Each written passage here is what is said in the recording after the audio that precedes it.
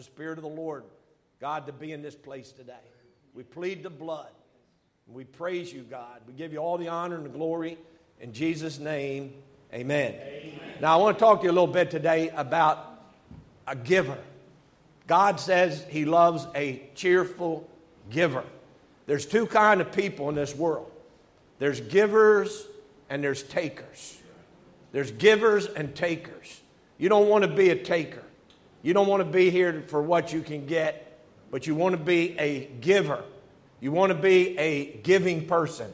The Bible doesn't say God loves cheerful giving. He does, but He loves cheerful givers.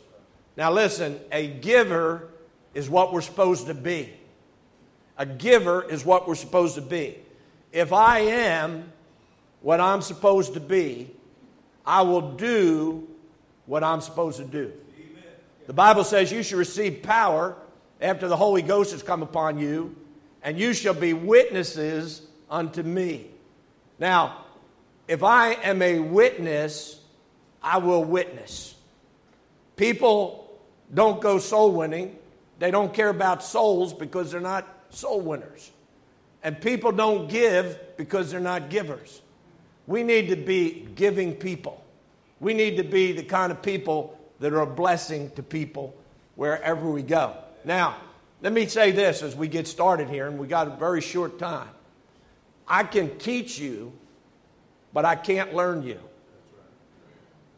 A teacher teaches. A student learns. Now, listen, when it comes to being a giver, knowing about giving and knowing about being a giver doesn't make you a giver. It's the doing. It's the doing. The Bible says, be doers of the word and not hearers only.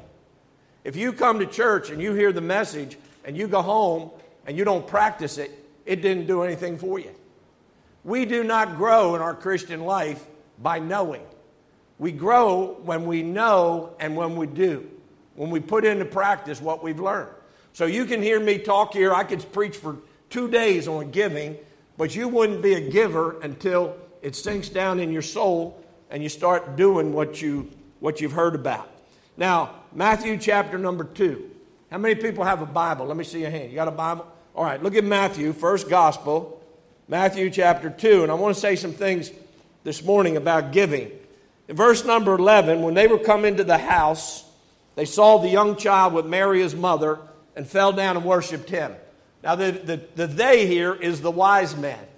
Jesus is just a little baby, just a little boy, and these wise men came, and they came to worship him. They heard that the King of the Jews was born, and they came to worship him. Notice this. When they were coming to the house, they saw the young child with Mary his mother and fell down. Listen, they didn't worship her. They worshiped him. When I got married in a Catholic church. My wife was the oldest of 12 kids, and we got married in the Catholic church, and that church is right down the street from the church I pastor now. When we got married, there was a giant statue of Mary over on this side of the church, and in the middle of the wedding ceremony, my wife took her bridal bouquet, and she went down and she kneeled in front of that statue of Mary and prayed. Can I tell you something? Listen, that is blasphemy. That's blasphemy. God, we worship the Lord God, and Him only do we worship. So the Bible said they came in and they fell down and worshiped Him, and they opened their treasures, and they presented unto Him gold, frankincense, and myrrh. Now, why did they come? They came what? To worship Him. And how did they worship Him? They fell down and they gave Him gifts, gold, frankincense, and myrrh. Now, my first point is this. Giving is part of our worship. A lot of churches, they say we have our worship service, and we are supposed to worship the Lord our God. When Satan came to tempt Jesus, he said, you fall down and worship me, I'll give you all the kingdoms of the world. And Jesus said, it's written, thou shalt worship the Lord thy God, and Him only shalt thou worship. We're here to worship the Lord this morning. Now, sometimes this morning, we're going to take up an offering. And a lot of times in our churches, the offering just seems to be a ritual. It just seems to be a routine. It's almost like a break in the service. And it's kind of like a necessity. It's something that we're compelled to do. But we don't realize a lot of times that when we put our money in that plate, we are worshiping God with our offering. I don't give my money to the church. I give my money through the church. I give my money to the Lord. I don't work all week just to give my money to some church. I want to take what God has given me and I want to give back part of that, but I give it through the church because that's where we're supposed to do. The church, the local church, is God's authority on earth. Now, look over in 1 Peter if you can find it. Chapter number 2. It says, you are a chosen generation, verse 9. A royal priesthood, a holy nation, a peculiar people. That doesn't mean a bunch of oddballs, but it means we're God's own people. We're His property. That you should show forth the praises of Him who has called you out of darkness into His marvelous light. Hey, listen, when God saves you, He calls you out of darkness. He came to save us from our sin, not to leave us in our sin. I believe in deliverance. I believe God saves people, God delivers them and calls them out of darkness. Now, in that verse that I just read, it said, ye are a holy priesthood. I'm a Baptist. I'm a Bible-believing Baptist. We believe in the priesthood of the believer. You say, what does that mean? Here's what it means. In the Old Testament, there were two people. One was the priest, one was the prophet. Now, the prophet represented God to the people. When God wanted to speak to the people, He spoke to the prophet, and the prophet spoke to the people. When God wanted to tell the people of Israel something, He told Moses, and Moses told the people. So the prophet represented God to the people. The priest represented the people to God. So when the people wanted to come and bring a sacrifice to God, they brought it to the priest, and the priest offered the sacrifice. Not everybody could offer a sacrifice. You had to be a priest. If you remember, King Saul offered a sacrifice. He was the king, but he wasn't the priest, and God removed him from being king because he wasn't supposed to sacrifice. Now listen, today we are priests. I'm not talking about Roman Catholic. I'm not talking about a robe. But I'm talking about we go right to God. We don't go to somebody to go to God for us. And what we do as New Testament priests, we offer our sacrifices to God. Now, look over in Hebrews chapter number 13. That's a left-hand turn from 1 Peter. And in Hebrews chapter number 13, and I'll pick up verse number 15. By Him, therefore, let us offer the sacrifice of praise to God continually. Now, praise is part of our worship. And as a New Testament priest, I'm always praising God. Let everything that hath breath praise the Lord, praise ye the Lord. In the Bible, God tells us to praise Him more than anything else. Out of all the things the Lord tells us, we're told to be praising God more than anything else. So as a New Testament priest, when I come in on Sunday morning, when I'm singing, I'm not singing to you. I'm not singing to the person next to me. I'm not singing to myself like I'm in the shower. I'm singing to God. That's my worship. I'm here to praise the Lord. I love praising the Lord. I love singing. That's part of our worship. In the Old Testament, man, God had singers. And He had people on the instruments. The longest book in the Bible, the Psalms, is for praising the Lord. So one of the ways, as a New Testament priest, I worship God is with my praise. And then he says this, but to do good and communicate, forget not, for with such sacrifices, God is well pleased. That word communicate doesn't mean like we talk to each other, but it's talking about giving. So it says God is well pleased when we communicate, when we give to God. So when I come in on Sunday morning, I always have something planned ahead of time, what I'm going to give the Lord, and that is part of my worship, and I adore Him and I love Him and I offer that to the Lord.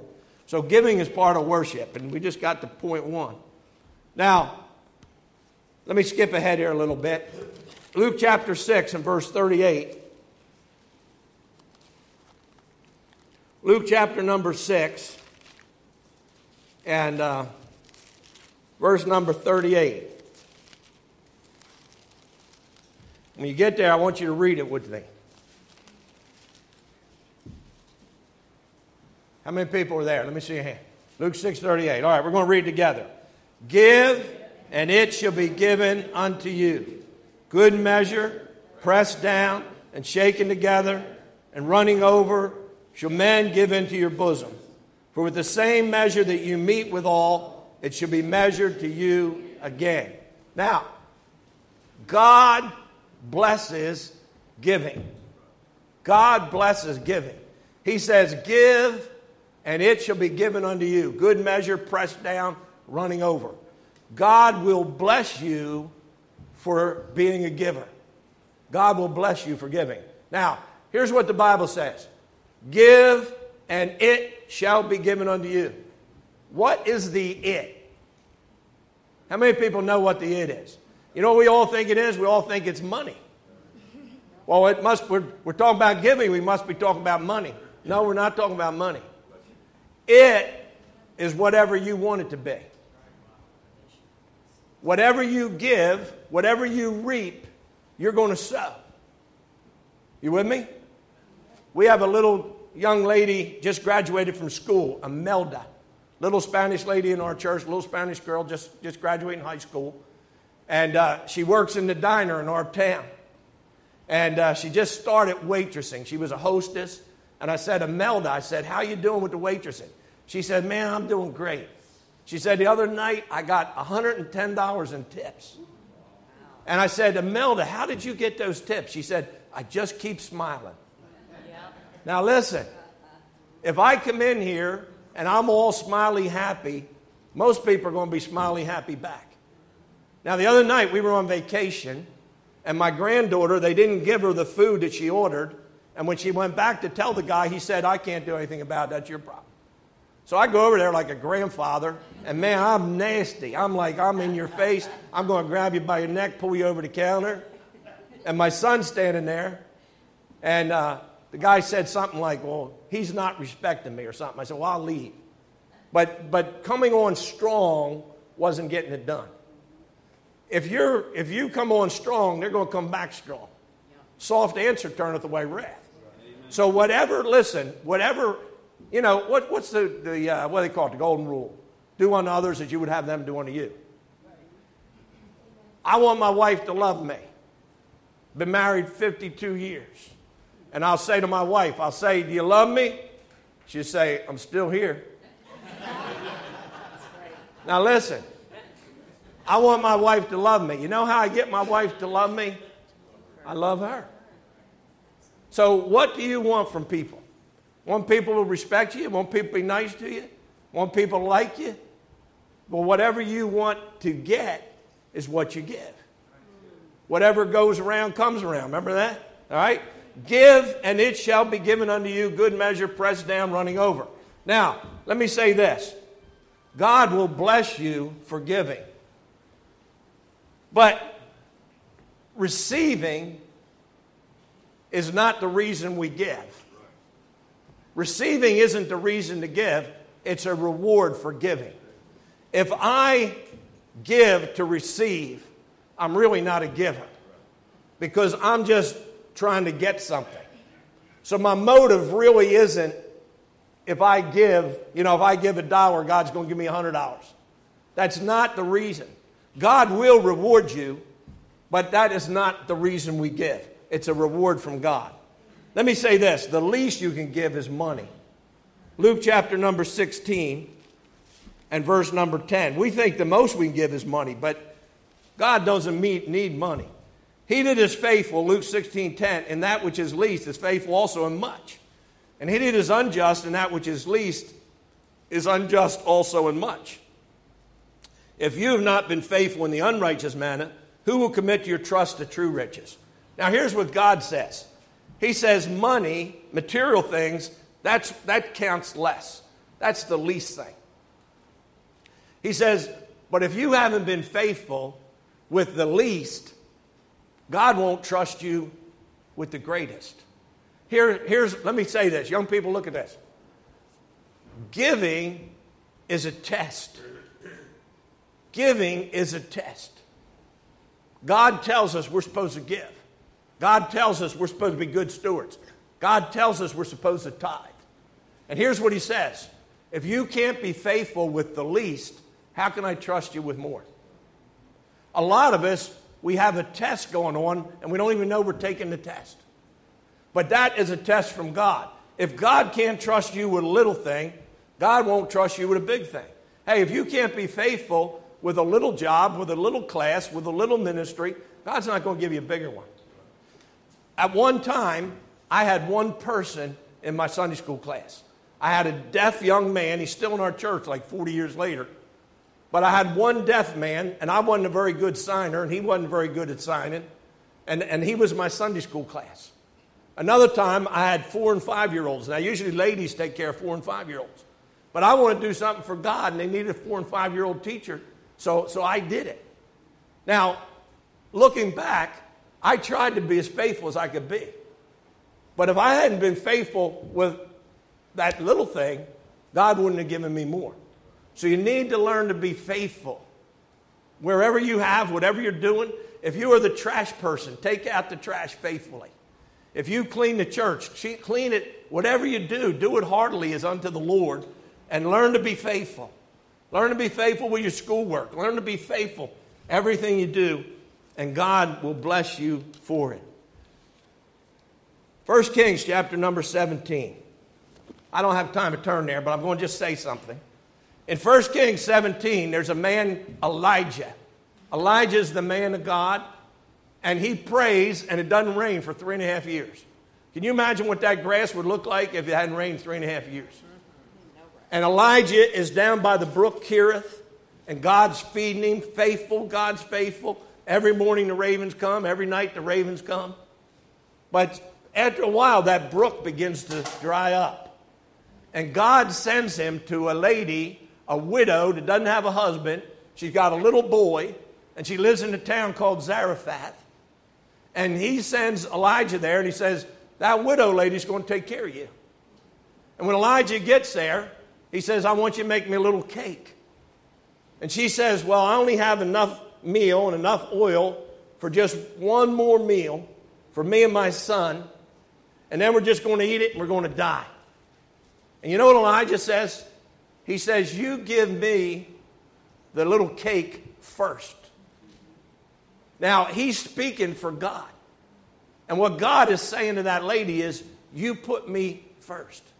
And you know, it's amazing. She takes that meal and that oil, and she gives him that cake. But guess what? Every day she goes back to that barrel, and there's enough meal in there for one more day. And every day she goes back to that cruse, and there's enough oil for one day. Now, here's my point, and I'm running out of time. You don't have to have a lot to be a great giver. We think a great giver is a millionaire. We think a great giver is a billionaire. Some of you are poor. I grew up poor. My wife grew up poor. You don't have to have a lot to be a great giver. This woman was dirt poor. She gave what she couldn't live without. She gave what she couldn't afford to live. And you know what? God blessed her, and God kept replacing it, and God kept giving back to her. Amen. So even if you're poor, you don't say, well, that's not for me because I don't have anything to give. Listen, everybody has something to give. I never pray, God bless everybody who gives and bless them that don't have anything to give. Everybody's got something to give. You can give yourself to God. You can give your heart to God. Let me give you one more thought. Mark 12:41. I'm going just a little long, brother. I'll be done in a minute. Mark chapter 12, verse 41.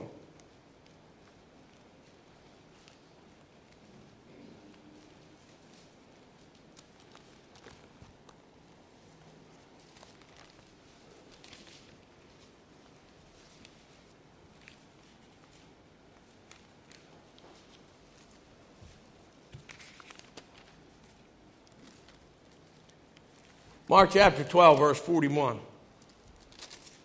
And Jesus sat against the treasury. He was opposite the treasury. And he beheld how the people cast money into the treasury, and many that were rich cast in much. Jesus was watching what people give. God still watches everything we do. Whenever an offering comes up in the church, God's watching. He knows what you give, what you should give. And there came a certain poor widow, and she threw in 2 mites, which make a farthing. Now, I don't know how much a mite is, but I know this, it isn't very much. It might be like a penny, or it might be less than a penny. But she took this money, and she put it in this plate. She gave it to God. And he called unto him his disciples. He said, I want to teach you boys something. He said, verily I say unto you, truly I say unto you, this poor widow has cast in more than all them which have cast into the treasury. For all they did cast of their abundance, but she of her want did cast in all that she had, even all her living. Now, here's my last point. Who is the biggest giver in this church? Who do you think the biggest giver in this church is? You say, well, that's the one that puts the most money in the plate. It may be, but that's not necessarily true. The Bible said there were people that came to the treasury and they were rich and they put a lot of money in. And this widow came and she was poor and she only put a little bit in. But here's what Jesus said. She has put in more than all of those other people because she put in all she had. It isn't the person that puts the most money in that's necessarily the biggest giver. There's a lot of people, they can give a lot of money and they don't even feel it. They don't miss it. It doesn't change the way they live. But there's poor people, and if they just put a little bit in, they have to sacrifice. We started raising money to build our new building. This was about 20 years ago. And I had a man in the church, and he said, preacher, he said, we're so tight on money. We do our tithing, we give to the church and everything. He said, we really don't have we don't have a nickel over to give. But he said, here's what we're going to do. He said, Friday night, me and my wife always get a pizza. And he said, we're going to give our pizza money to the building fund. Now, we had people put $25,000 into that building fund at one time. This pizza money was probably about $15. But the guy with the $25,000 may not have been the biggest giver. I'm all done. Look at me, young people. Be a giver. Be a giving person. Don't be a greedy person. I got tons more I'd like to tell you. I don't have time. You remember the story about Ebenezer Scrooge? He had everything you could have, but he wasn't happy. Things never make you happy. The Lord will make you happy. Yes. Living for God will make you happy. Amen. It's more blessed to give than to receive. Be a giver. You'll be a happy person. Father, bless this message to our hearts in Jesus' name.